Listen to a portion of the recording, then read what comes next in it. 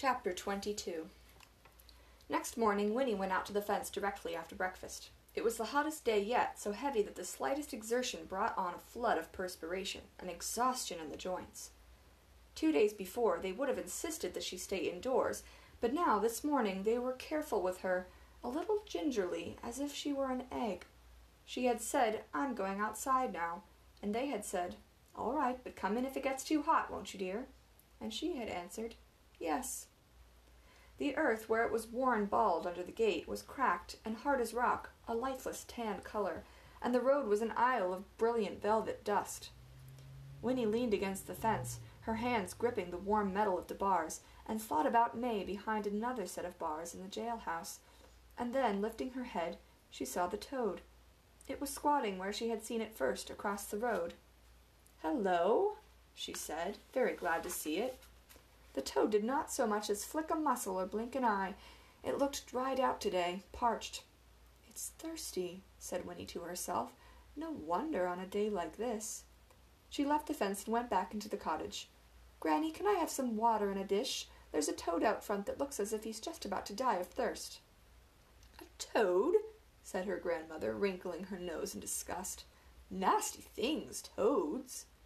"Not this one," said Winnie. "This one is always out there, and I like him. Can I give him a drink of water?"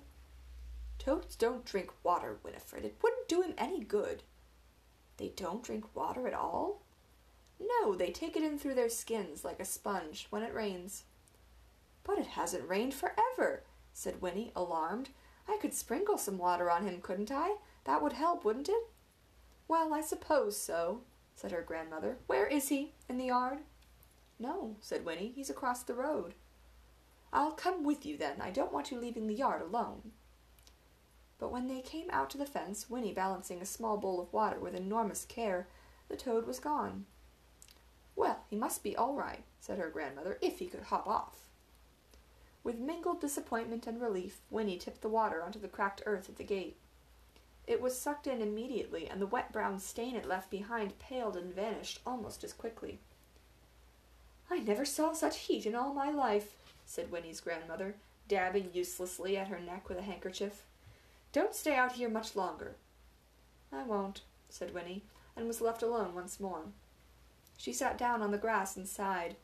May, what could she do to set May free? She closed her eyes against the glaring light, and watched a little dizzily as brilliant patterns of red and orange danced inside her eyelids. And then, miraculously, Jessie was there, crouching just on the other side of the fence. "Winnie," he hissed, "you sleeping?" "Oh, Jessie!" Her eyes flew open, and she reached through the fence to grasp his hand. "I'm so glad to see you. What can we do? We have to get her out." "Miles has got a plan, but I don't see how it could work," said Jessie, speaking quickly, his voice almost a whisper. "He knows a lot about carpenting. He says he can take Ma's window frame right straight out of the wall, bars and all, and she can climb through. We're going to try it tonight when it gets dark. Only trouble is that constable keeps watching her every minute. He's so darned proud of having a prisoner in that new jail of his. We've been down to see her. She's all right. But even if she can climb through the window, he'll come after her as soon as he sees she's gone. Seems to me he'll notice right off. That don't give us much time to get away. But we gotta try it. There ain't no other way. Anyhow, I came to say goodbye. We won't be able to come back here for a long, long time, Winnie, if we get away. I mean, they'll be looking for Ma. Winnie, listen, I won't see you again, not for ages. Look now. Here's a bottle of water from the spring. You keep it. And then, no matter where you are, when you're 17, Winnie, you can drink it, and then come find us. We'll leave directions somehow. Winnie, please say you will." He pressed the little bottle into her hands, and Winnie took it, closing her fingers over it. "Jessie, wait!" she whispered breathlessly, for all at once she had the answer. "I can help. When your mother climbs out the window, I'll climb in and take her place. I can wrap myself up in her blanket, and when the constable looks in, he won't be able to tell the difference. Not in the dark. I can hump up and look a lot bigger. Miles can even put the window back. That would give you time to get away. You'd have at least till morning."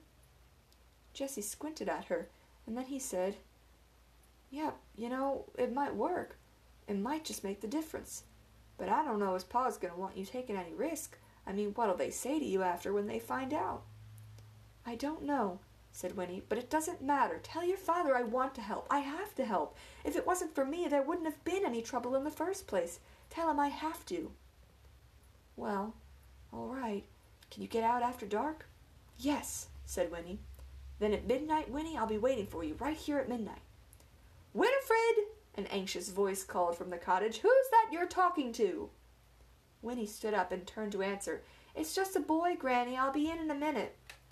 When she turned around again, Jessie was gone. Winnie clutched the little bottle in her hands and tried to control the rising excitement that made her breath catch. At midnight, she would make a difference in the world.